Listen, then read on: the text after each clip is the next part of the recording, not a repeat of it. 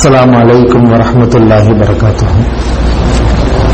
إن الحمد لله نحمده ونستعينه ونستغفره ونعوذ بالله من شرور أنفسنا ومن سيئات أعمالنا. من يهده الله فلا مضل له ومن يضلل فلا هادي له. وأشهد أن لا إله إلا الله وحده لا شريك له وأشهد أن محمدا عبده ورسوله. أما بعد. يا أيها الناس اتقوا ربكم الذي خلقكم من نفس واحدة وخلق منها زوجها وبث منهما رجالا كثيرا ونساء واتقوا الله الذي تساءلون به والأرحام إن الله كان عليكم رقيبا.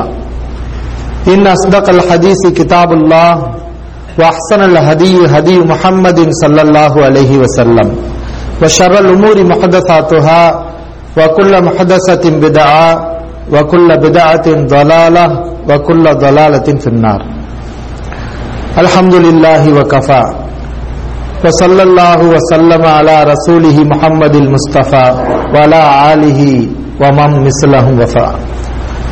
எல்லாம் வல்ல அல்லாஹ்வின் நல்லடியார்களே, அல்லாஹுடைய மாபெரும் கிருபையால் அல்லாஹ் ரப்புல் ஆலமீன் அகிலத்தாருக்கு அருட்கொடையாக உலக மக்களுக்கு நல்வழியையும் நற்காரியங்களையும் அவர்களுக்கு கேடு விளைவிக்கின்ற விஷயங்களையும் தெளிவுபடுத்தக்கூடிய ஒரு இறை தூதரை அல்லாஹ் நமக்கு அனுப்பியிருக்கிறான். அந்த இறை தூதர் தான் முஹம்மது நபி ஸல்லல்லாஹு அலைஹி வஸல்லம். அல்லாஹ் அனுப்பிய எல்லா இறை தூதர்களின் மிக முக்கியமான பணி நபி ஸல்லல்லாஹு அலைஹி வஸல்லம் அவர்கள் குறிப்பிடுகிறார்கள். சஹீஹ் முஸ்லிமில் இந்த செய்தி பதிவு செய்யப்பட்டிருக்கிறது. இன்னஹு லம் யகுன் நபியுன் மின் கப்லி இல்லா கான ஹக்கன் அலைஹி அன் யதுல்ல உம்மத்தஹு அலா கைரி மா யஅலமுஹு லஹும். எனக்கு முன்னால் எந்த ஒரு நபி சென்றிருந்தாலும் அனைத்து நபியின் மீதும் உள்ள ஒரு முக்கியமான கடமை அன் யதுல்ல உம்மத்தஹு அலா கைரி மா யஅலமுஹு லஹும். தன்னுடைய சமுதாயத்துக்கு எவையெல்லாம் நன்மை என்று அந்த நபிக்கு தெரிகிறதோ அந்த விஷயங்களை சமுதாயத்துக்கு எடுத்துரைப்பது நபியின் மீது உள்ள கடமை. வயுந்திரஹும் ஷர்ர மா யஅலமுஹு லஹும். அவர்களுக்கு எது கெடுதி தீமை என்று அந்த நபி அறிகிறாரோ அந்த தீமைகளை குறித்து அந்த சமுதாயத்துக்கு எச்சரிக்கை செய்வது அந்த நபியின் மிக முக்கியமான கடமை என்று நபி ஸல்லல்லாஹு அலைஹி வஸல்லம் அவர்கள் குறிப்பிடுகிறார்கள். இது இறை தூதர்களுடைய பொறுப்பு, அல்லாஹ் அவர்களுக்கு வழங்கிய பொறுப்பு. இந்த பொறுப்பை சிறப்பாக செய்து முடித்தவர்கள் நபி ஸல்லல்லாஹு அலைஹி வஸல்லம் அவர்கள். இந்த சமுதாயத்துக்கு தேவையான எல்லா உபதேசங்களையும் செய்தார்கள். ஆன்மீக ரீதியில், இறையச்சம் ரீதியில், ஈமானிய ரீதியில், குடும்ப ரீதியில், அவனுடைய நட்பு ரீதியில், மனிதன் சந்திக்கக்கூடிய ஒவ்வொரு பிரச்சனைகளிலும் அவனுக்கு எது நன்மை எது தீமை இதை தெள்ள தெளிவாக எடுத்துரைத்தார்கள் முஹம்மது நபி ஸல்லல்லாஹு அலைஹி வஸல்லம் அவர்கள். நன்மையான விஷயத்தில் நாம் பேராசைப்பட வேண்டும் என்று நமக்கு ஆர்வத்தையும் அதிகப்படுத்தினார்கள், நமக்கு உற்சாகத்தை ஏற்படுத்தினார்கள். நபி ஸல்லல்லாஹு அலைஹி வஸல்லம் போதனையை பாருங்கள். சஹீஹ் முஸ்லிமிலே நீங்கள் பார்க்கலாம். யஹரிஸ் அலாமா யன்ஃபஉக. ஒவ்வொரு மனிதனும் இந்த உபதேசத்தை மனதில் பதிய வைத்துக் கொண்டால் அவன் இந்த உலக ரீதியிலும் நஷ்டமடைய மாட்டான், ஆகிரத் ரீதியிலும் நஷ்டமடைய மாட்டான். உலகத்தில் அவனுக்கு நன்மைதான், துனியா ரீதியில செல்வங்களாக இருக்கட்டும், உலகத்தில் அவன் அடையக்கூடிய ஆரோக்கியமாக இருக்கட்டும், மறுமை சம்பந்தப்பட்ட விஷயங்களா இருக்கட்டும். இது பொதுவான ஒரு உபதேசம். யஹரிஸ் அலாமா யன்ஃபஉக. உனக்கு பயனளிக்கிற விஷயத்தில் நீ பேராசைப்படு. உனக்கு எதுவெல்லாம் பயனளிக்குமோ அதில் நீ பேராசை கொள். வஸ்தஈன் பில்லாஹ். அந்த முயற்சியில் அல்லாஹ்வின் மீது ஆழமான நம்பிக்கை வைத்து அல்லாஹ்விடத்திலே உதவி தேடு. வலா தஅஜிஸன். இயலாமையில் ஆகிவிடாதே, சோர்ந்து விடாதே. நமக்கு இயலாது, முடியாது என்று நீ சோர்ந்து விடாதே. ஒரு மனிதன் என்ன நினைக்கிறான், அவன் வாழ்க்கையில முன்னேறாமல் இருப்பதற்கு காரணங்களை பார்த்தால் இது எனக்கு முடியாது, இது எனக்கு இயலாது. அப்படி நீ இருக்காதே. உனக்கு பயன் தருகிற விஷயமா அதில் நீ பேராசை கொள்ள வேண்டும். இது நபி ஸல்லல்லாஹு அலைஹி வஸல்லம் அவர்களுடைய ஒரு முக்கியமான உபதேசம். நமக்கு பயன் தருகிற விஷயத்தில் நாம் பேராசை கொள்ள வேண்டும். பொதுவாக மனிதன் இயல்பாகவே அவனுக்கு பயனளிக்கக்கூடிய விஷயங்களில் ஆசை உள்ளவனாகத்தான் இருக்கிறான். ஆனால் சில காரணங்களால், துனியாவின் மீது உள்ள ஆசையால், அவனுடைய மனதில் எழக்கூடிய மன இச்சைகளால் அவனுக்கு பயன் என்று தெரிந்தாலும் கூட அதை விட்டு விடுகிறான், தீமை என்று தெரிந்தாலும் கூட அதை செய்து கொண்டிருக்கிறான். இது மனிதனுடைய பலகீனம். நபி ஸல்லல்லாஹு அலைஹி வஸல்லம் அவர்கள் கூறினார்கள், நிஅமத்தானி, இரண்டு அருட்கொடைகள் இருக்கிறது, மக்பூனுன் ஃபீஹிமா கஸீரும் மினன் நாஸ், அதிகமான மக்கள் அந்த இரண்டு அருட்கொடைகளை பற்றிய மகத்துவத்தை, அந்த இரண்டு அருட்கொடைகளின் முக்கியத்துவத்தை உணராமலேயே இருக்கிறார்கள், நஷ்டவாளிகளாக இருக்கிறார்கள். அது அவர்களுக்கு பெரிய அருட்கொடையாக தென்படுவதில்லை. அந்த இரண்டு அருட்கொடை என்ன? அஸ்ஸஹத்து வல் ஃபராக், ஒன்று ஆரோக்கியம், இன்னொன்று ஓய்வு. ஆரோக்கியம், இன்னொன்று ஓய்வு. இந்த ரெண்டுமே மிகப்பெரிய அருட்கொடை. நம்ம ஆரோக்கியமா இருக்கிறோமா இல்லையா, நோய் நொடி இல்லாம, இது அல்லாஹ்வுடைய மிகப்பெரிய அருட்கொடை.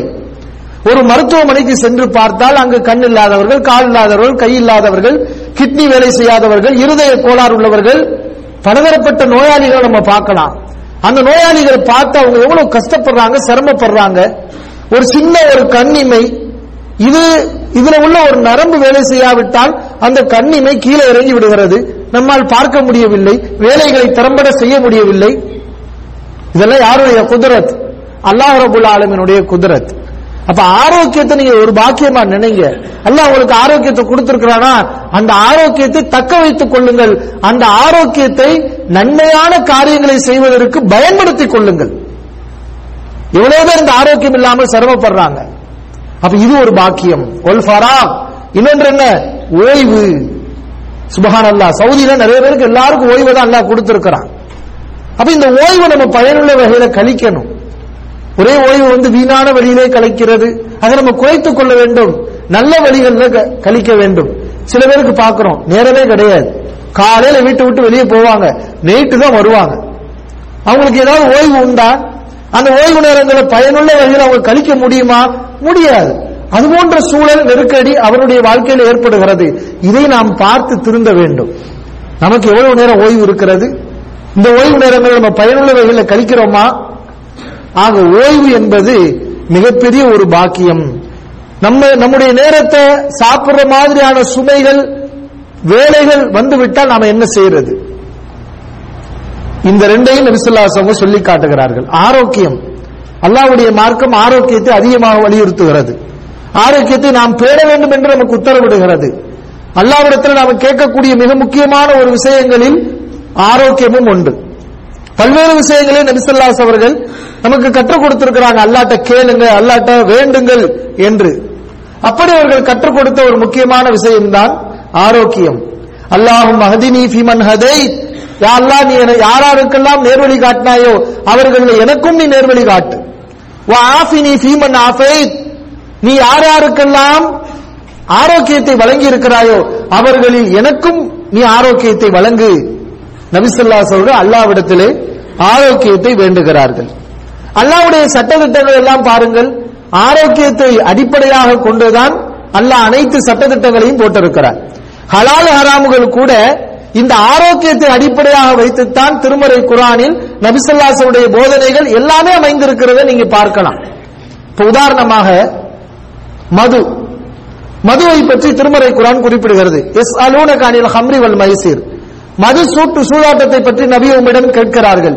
குல் ஃபீஹிமா இஸ்முன் கபீர், அந்த இரண்டிலும் மிகப்பெரிய தீங்கு இருக்கிறது. வமனாஃபியுல் லின்னாஸ், மக்களுக்கு ஒரு சில நன்மைகள் இருக்கலாம்.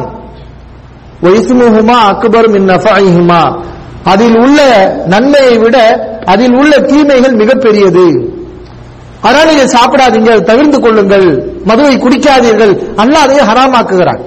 அப்ப அல்லாஹ் இதற்கு ஹராம் என்று சொல்வதற்கு என்ன காரணம், என்ன அடிப்படை? அதுல தீமை நிறைய இருக்கிறது, உனக்கு கேடு வரக்கூடிய அம்சங்கள் நிறைய இருக்கிறது, அதுல ஒன்று நன்மை இருந்தாலும் அதை பார்க்க கூடாது.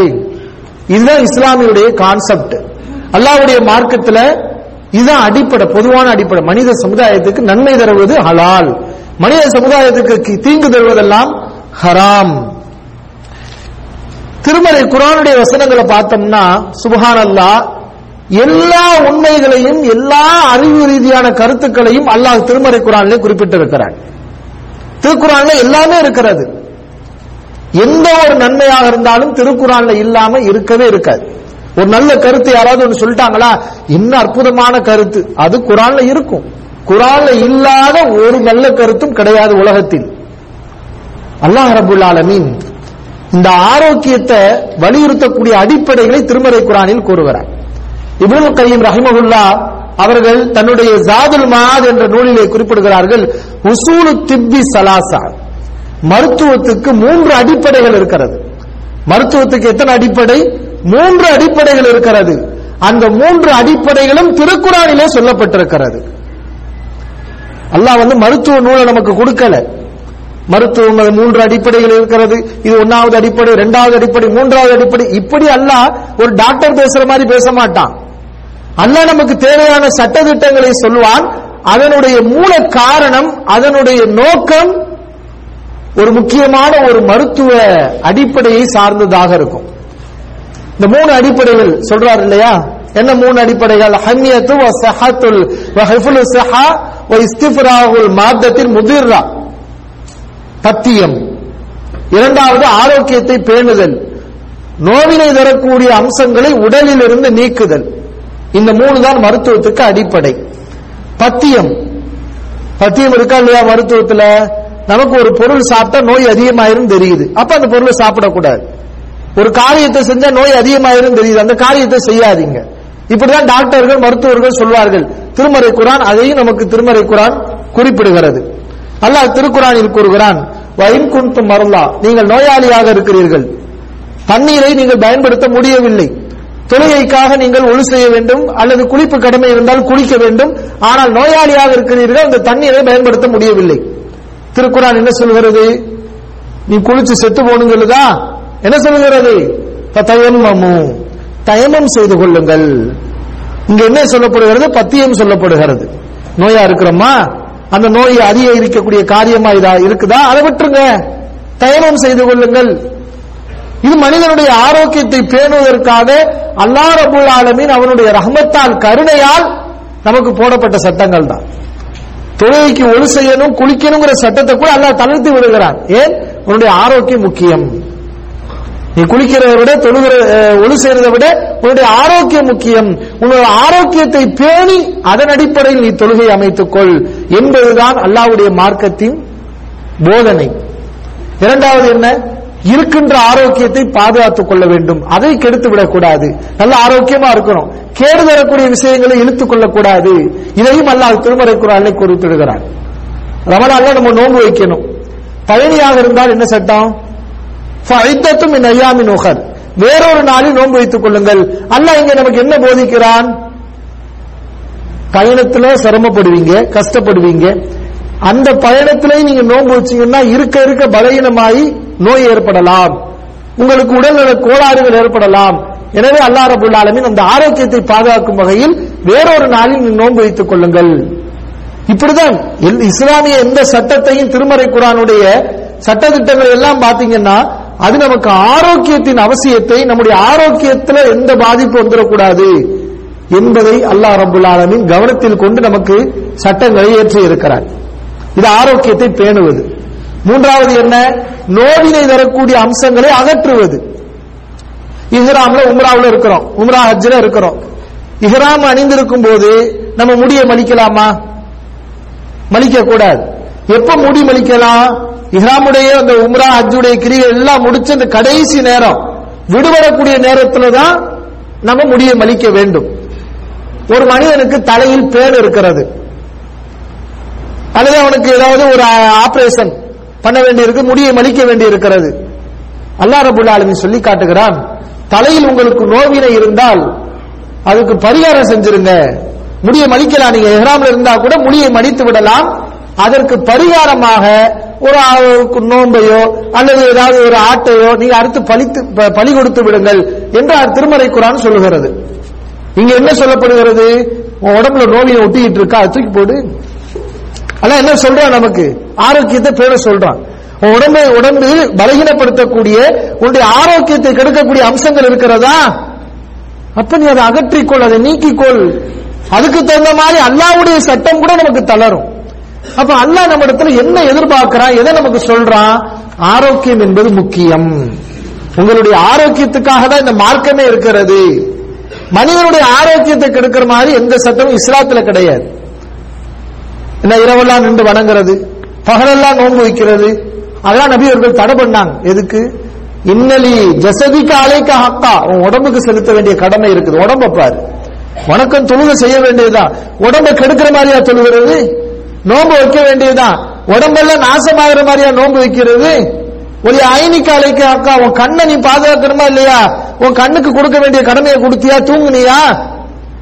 இப்படி வணக்க வழிபாடுகள் என்ற பெயரால் ஆரோக்கியத்தை கெடுத்துக் கொள்வதை கூட இந்த மார்க்கம் அனுமதிக்கவில்லை. அந்த அளவுக்கு மனிதனுடைய ஆரோக்கியத்தின் நலனில் அக்கறை கொள்ளக்கூடிய இது அல்லாஹ்வுடைய மார்க்கம். அதான் இந்த மார்க்கத்துக்கு பேர் என்ன? இது ரஹ்மத், இது ஹுதன், நேர்வழி, இது கிருபை, கருணை, அல்லாஹ்வுடைய மிகப்பெரிய கிருபை. ரசூலுல்லாஹி ஸல்லல்லாஹு அலைஹி வஸல்லம் போதனைகளை எடுத்து பார்த்தோம்னா இந்த ஆரோக்கியத்தை நபி அவர்கள் நம்முடைய ஈமானுடைய அளவுக்கு கூட சேர்த்து சொல்லி இருக்கிறார்கள். நிறைய உபதேசங்கள். அத்துஹூரு ஷத்ருல் ஈமான், சுத்தம் ஈமானில் பாதி, தூய்மை ஈமானில் பாதி. ஏன் நபி அவர்கள் அதை ஈமானோடு சேர்க்கிறார்கள்? சுத்தமா இருந்தா யாருக்கு நன்மை? சுத்தம் சோறு போடுன்னு சொல்லுவாங்க. ரசூலுல்லாஹி ஸல்லல்லாஹு அலைஹி வஸல்லம் சொல்றாங்க, நீ அல்லாஹ்ட்ட நெருங்குறதா இருந்தா கூட சுத்தமா இருக்கணும், அப்பதான் உன்ட ஈமானே இருக்குது என்று குறிப்பிடுகிறார்கள். பாதி நோய் முடிஞ்சிருச்சா இல்லையா? அசுத்தமா இருக்கிறதுனால தானே மனிதனுக்கு எல்லா நோய்களும் வருகிறது. நபி ஸல்லல்லாஹு அலைஹி வஸல்லம் சொல்லிட்டாங்க, தூய்மையாக இருந்தாதான் உன்ட ஈமானே இருக்கிறது, முழுமையான மூமினாக முடியும். இப்படி ஆரோக்கியத்தை போதிக்கக்கூடிய மார்க்கம். ஒரு மனிதர், ஒரு சஹாபி நபி ஸல்லல்லாஹு அலைஹி வஸல்லம் இடத்துல கேட்டார்கள், அல்லாஹ்வின் தூதர் அவர்களே, என்னுடைய ஆடை அழகாக இருக்க வேண்டும், செருப்பு அழகாக இருக்க வேண்டும் என்று நான் ஆசைப்படுகிறேன். இது பெருமையில் வருமா? இது பெருமை இல்லை, இது வரவேற்க தகுந்த விஷயம். இன்னல்லாஹ ஜமீல், அல்லாஹ் அழகானவன், யுஹிப்புல் ஜமால், அழகை விரும்பக்கூடியவன். எப்படி நபிகளார் ஸல்லல்லாஹு அலைஹி வஸல்லம் அங்கீகரிக்கிறாங்க?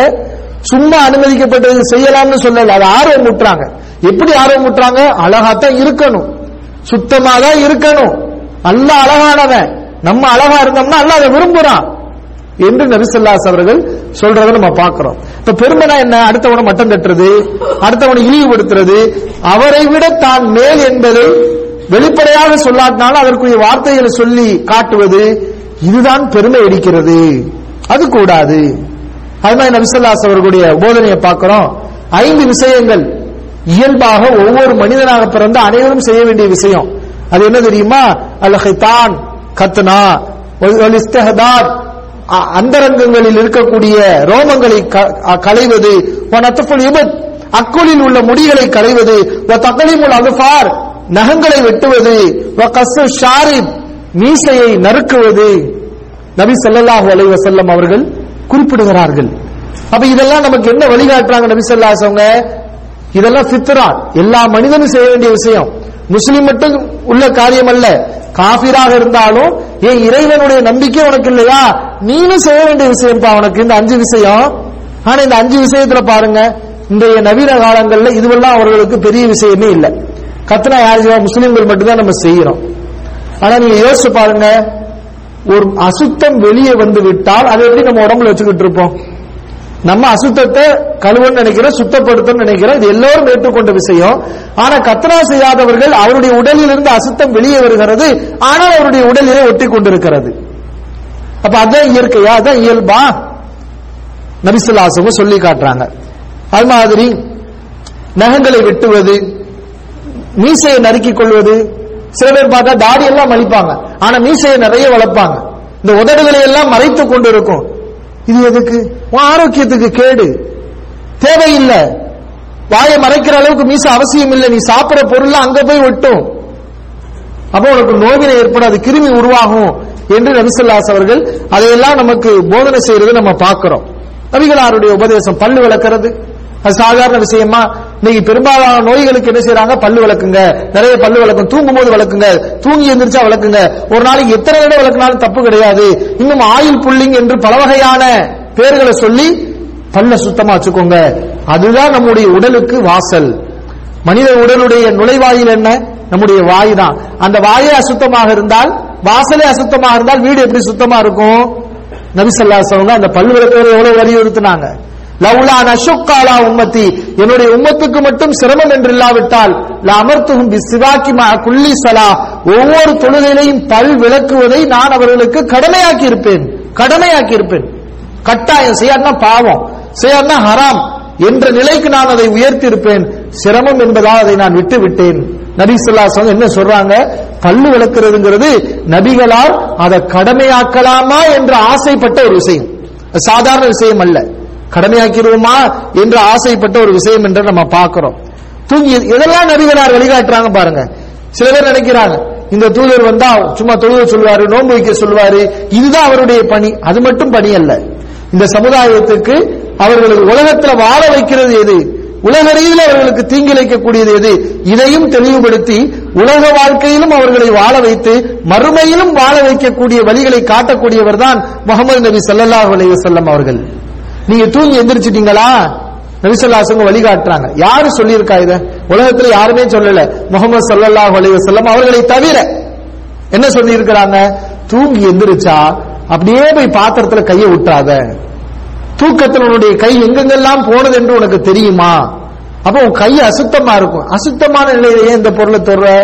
ஆனா மனிதன் நிறைய பேர் அதை மறக்கிற பாக்கணும். தூங்கி எந்திரிச்சோன்னு டீ கப்பை தான் என்ன செய்வான், பிடிப்பான். அப்ப இதெல்லாம் ஆரோக்கியத்தை கெடுக்கக்கூடிய விஷயங்கள். ரசூல் ஸல்லல்லாஹு அலைஹி வஸல்லம் போதனைகள்ல பாக்கிறோம். புகாரியில் பதிவு செய்யப்பட்டிருக்கு, தூங்க போறீங்களா விளக்க அணைச்சிட்டு படுங்க. விளக்கு எரியுது. அந்த காலத்துல விளக்கு நம்மள மாதிரி கரண்ட் விளக்கு இல்லையே, என்ன திரி தானே, என்ன திரி.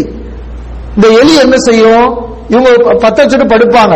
அந்த எலி அந்த எண்ணெய் வாடைக்கு, அந்த கொழுப்பு வாடைக்கு அந்த திரியை பிடித்து வீடெல்லாம் பத்த வைத்து விடும். நபி ஸல்லல்லாஹு அலைஹி வஸல்லம் அணைச்சிட்டு படுங்க. தூங்கும் போது பாத்திரத்தை மூடி வையுங்க. அதுல ஏதாவது ஒரு பொருள் இருந்தா அதுல வைத்து இருக்கக்கூடிய பொருள்கள் கெட்டு போய்விடும். இதையெல்லாம் நபி ஸல்லல்லாஹு அலைஹி வஸல்லம் நமக்கு போதனை செய்யறத பாக்குறோம். இதுதான் அல்லாஹ்வுடைய மார்க்கம், ஆரோக்கியத்தை பேணக்கூடிய மார்க்கம். ஒரு ஊரிலே தொற்று நோய் இருக்கிறது, நபி ஸல்லல்லாஹு அலைஹி வஸல்லம் நமக்கு வழிகாட்டுகிறார்கள். தொற்று நோய் உள்ள ஊருக்கு நம்ம இன்னும் போகல, அந்த ஊர்ல நிறைய பேர் இருக்கிறாங்க. அந்த ஊரில் உள்ளவர்களுக்கு ஒரு சட்டம், அந்த ஊருக்கு போகாமல் வெளியில் இருக்கக்கூடியவர்களுக்கு ஒரு சட்டம். என்ன சட்டம்? அழகான சட்டம், அற்புதமான சட்டம். இது மாதிரி யாரும் சட்டம் போட முடியாது. அப்படிப்பட்ட ஒரு சட்டத்தை நபி ஸல்லல்லாஹு அலைஹி வஸல்லம் சொன்னார்கள். என்ன சொன்னார்கள்? அந்த ஊருக்கு வெளியில நீ இருக்கிறியா, தொற்று நோய் இருக்குன்னு உனக்கு தெரிகிறதா, அந்த ஊருக்குள் நீ செல்லாதே, நீ போகாத. ஏன் நோயின் தெரியுதுல, அங்கே நீ போற, நீ நோயை இழுத்துக் கொள்கிறாய், போகாதே. ஒரு ஊரில் நீ இருக்கிறாயா, நீ வெளியே வராத, நீ அங்கே ஏறி, நீ அங்கிருந்து நோயை கொண்டு போய் அடுத்த ஊருக்கு ஏன் பரப்புற நீ? இப்படி ரசூலுல்லாஹி ஸல்லல்லாஹு அலைஹி வஸல்லம் சொன்னாங்க. அதுக்கு பல்வேறு நோக்கங்கள், தத்துவங்கள், காரணங்கள் இருக்கலாம். அந்த ஊர்ல உள்ள நோயாளிகளை விட்டுட்டு எல்லாரும் ஓடிட்டு அந்த ஊர் நோயாளி யாரு பார்க்கிறது? அப்ப இந்த மாதிரியான காரணங்களை எல்லாம் வச்சு நபி ஸல்லல்லாஹு அலைஹி அவர்கள் மனிதனுடைய ஆரோக்கியத்தை வலியுறுத்தி இருக்கிறத பார்க்கிறோம். சில உணவுப் பொருட்களை பத்தி கூட சொல்லி இருக்கிறாங்க நபி ஸல்லல்லாஹு அலைஹி அவர்கள். உண்மையிலேயே அதெல்லாம் விஞ்ஞான ரீதியிலையும் அனுபவ ரீதியிலையும் நிரூபிக்கப்பட்ட விஷயம். இப்ப உதாரணமாக கருஞ்சீரகத்தை பத்தி நபி ஸல்லல்லாஹு அலைஹி வஸல்லம் சொன்னாங்க. கருஞ்சீரகம் இருக்கிறது, ஹப்பத்து சௌதா, அதில் எல்லா நோய்களுக்கும் நிவாரணம் இருக்கிறது மரணத்தை தவிர என்று நபி ஸல்லல்லாஹு அலைஹி அவர்கள் சொன்னார்கள். எல்லா நோய்களுக்கும் நிவாரணம் இருக்கிறது மரணத்தை தவிர. அதை ஆராயக்கூடிய அறிஞர்கள், குறிப்பாக இப்னுல் கய்யிம் அவர்கள் அவர்களுடைய நூலிலே குறிப்பிடுகிறார்கள், கருஞ்சீரகத்தில் 100க்கும் மேற்பட்ட நோய்களுக்கு மருந்து இருப்பதாக கண்டறியப்பட்டிருக்கிறது. ஒன்றெண்டு நோய்கள் அல்ல, 100க்கும் மேற்பட்ட நோய்களுக்கு மருந்து. இன்னும் மனிதன் கண்டுபிடிக்காமல் இருக்கலாம், பிற்காலத்தில் கூட கண்டுபிடிக்கலாம். அவ்வளவு மருத்துவ குணங்கள் அடங்கியதை நபி ஸல்லல்லாஹு அலைஹி அவர்கள் சமுதாயத்துக்கு எடுத்து சொல்றாங்க. இது சாப்பிடுங்க, இது உங்களுக்கு ஆரோக்கியம் இருக்கிறது. அது பேரித்தம்பழமா, அதுவும் குறிப்பாக அஜுவா பேரித்தம்பழமா, அதில் விஷபாதிப்பை கூட முடிக்கக்கூடிய அளவுக்கு அதில் மருத்துவ குணம் இருக்கிறது என்றெல்லாம் நபி ஸல்லல்லாஹு அலைஹி அவர்கள் சொன்ன செய்திகளை நம்ம பார்க்கிறோம். ஆக இந்த மார்க்கத்துடைய மிக முக்கியமான ஒரு போதனை என்னவென்றால், நம்முடைய ஆரோக்கியத்தை பேண வேண்டும், ஆரோக்கியத்தை கெடுக்கக்கூடிய காரியங்களை விட்டு நாம் விலகி இருக்க வேண்டும். இதைத்தான் அல்லாஹ் ரப்பல் ஆலமீன் நம்மிடத்தில் எதிர்பார்க்கிறான். இந்த ஆரோக்கியத்தை பேணுவது கூட நமக்கு எதற்கு? நம்முடைய கடமைகளை சிறப்பாக செய்வதற்கு, அல்லாஹ்வுடைய மார்க்கத்தை மக்களுக்கு எடுத்துரைப்பதற்கு, நாம் மறுமை வாழ்க்கைக்கு தேவையான விஷயங்களை செய்து கொள்வதற்கு. ஒரு மனிதன் இந்த உலகத்திலே சிறப்பாக வாழலாம், அப்படிப்பட்ட ஒரு மார்க்கத்தை அல்லாஹ் வழங்கி இருக்கிறான். அதனுடைய சட்டத்திட்டங்களை பேணி நடக்கக்கூடிய நன்மக்களாக அல்லாஹ் நம் அனைவரையும் ஆக்கி அருள் புரிவானாக.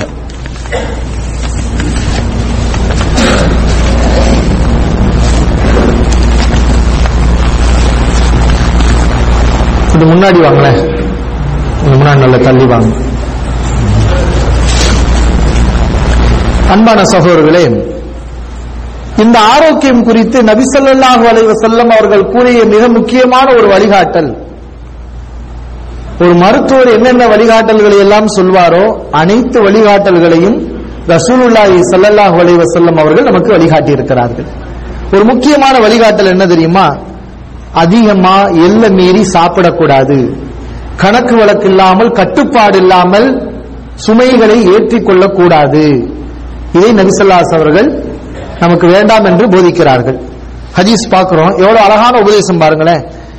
ஒரு ஆதமுடைய மகன் ஒரு பை, நிரம்பிய பை, கெடுதல் மிக்க ஒரு பை இருக்கிறது என்றால், ஆதமுடைய மகன் வயிறு நிரம்ப சாப்பிட்டு அவன் வயிற்றை நிரப்பி இருக்கிறானே, அதைவிட ஒரு கெட்ட பை உலகத்தில் எதுவும் இல்லை. வயிறு நிரம்ப ஃபுல்லா சாப்பிடுவது அது மிகப்பெரிய கேடுதல் தரக்கூடிய விஷயம். அது ஷர், கெட்டது என்று நபி ஸல்லல்லாஹு அலைஹி அவர்கள் குறிப்பிடுகிறார்கள். வயிறு நிரம்ப ஏன் சாப்பிடக்கூடாது?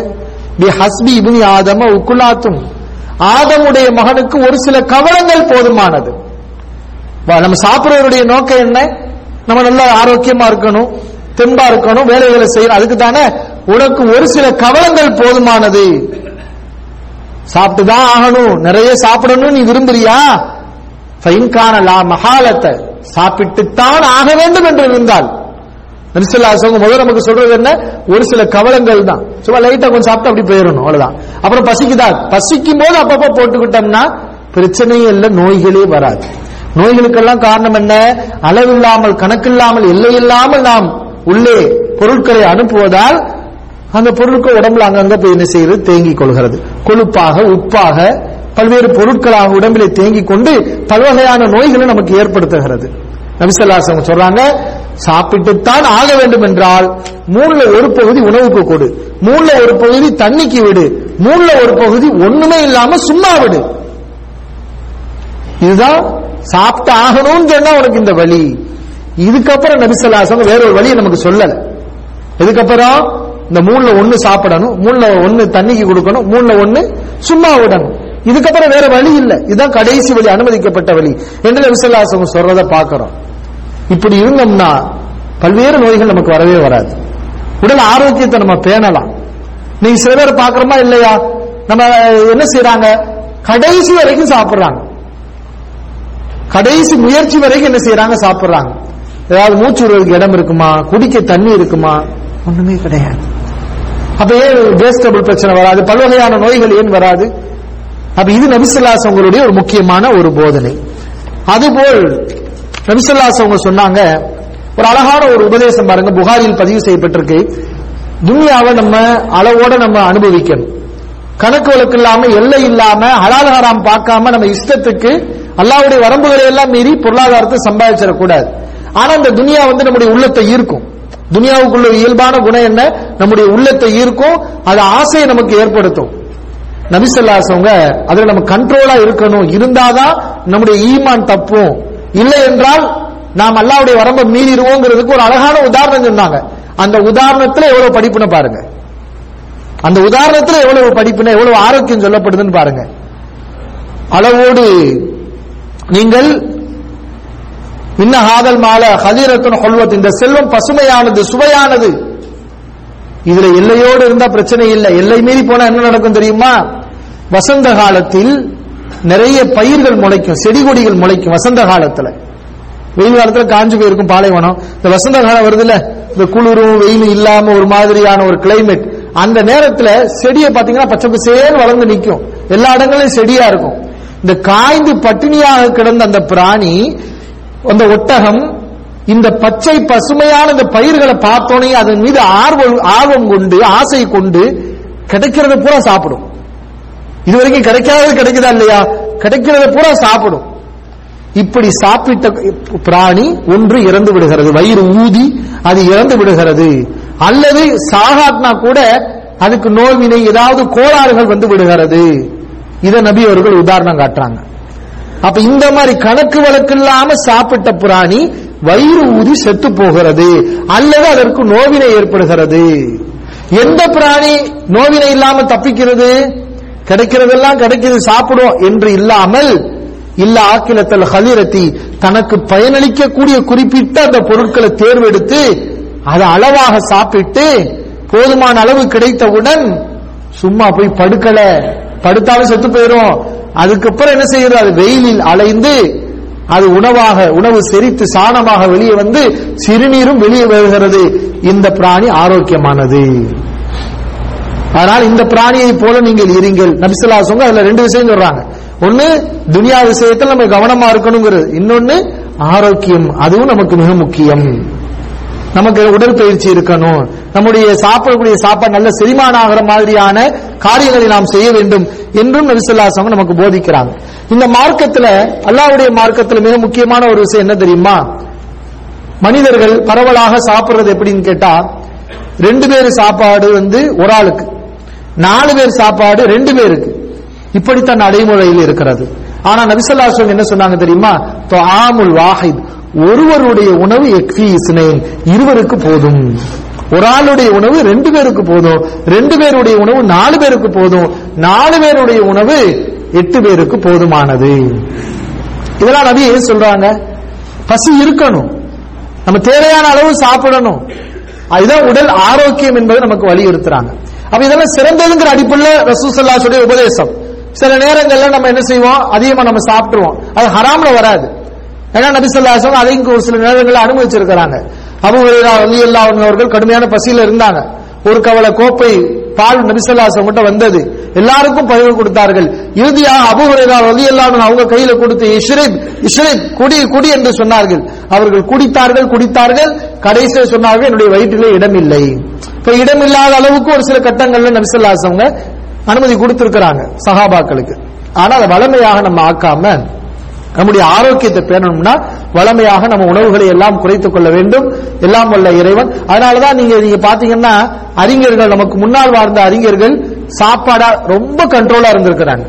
அது இப்ப மட்டும் இல்ல, இதுக்கு முந்தைய காலங்கள்லயே ரொம்ப கண்ட்ரோலா இருந்திருக்கிறாங்க. ஏன்னா நிறைய சாப்பிட்டா உடம்பு அதிகமா போடும், உடம்பு அதிகமா போட்டா இபாதத்துகளை செய்ய முடியாது, படுக்கத்தான் தோணும், சோம்பேறித்தனம் அதிகமாகும், ஒரு சின்ன வேலையை செய்யறது கூட நம்ம மலைப்போம். அதனால என்ன செஞ்சிருக்காங்க, கண்ட்ரோலா இருந்திருக்கிறாங்க. அல்லாஹ்வுடைய மார்க்கத்துல அது பாருங்க, அடிக்கடி நோன்புகள் வேற நமக்கு சொல்லப்பட்டிருக்கு.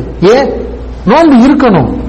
அதுதான் உடலுக்கு ஆரோக்கியம். ரமலான் ஒரு 30 நாள் நோன்பு, அது போக வாரத்துல 2 நாள் திங்கட்கிழமையும் வியாழக்கிழமையும் நோன்பு, மாசத்துல 13, 14, 15 இப்படி 3 நோன்பு. இதெல்லாம் ஃபாலோ பண்ணாலே போதும், நம்முடைய ஆரோக்கியம் சிறப்பா இருக்கும். இது வெறும் ஆரோக்கியம் மட்டுமல்ல, ஆகிரத்துடைய சிந்தனை சேர்ந்த ஒரு ஆரோக்கியத்தையும் நபி ஸல்லல்லாஹு அலைஹி அவர்கள் நமக்கு கற்றுக் கொடுத்திருக்கிறார்கள்.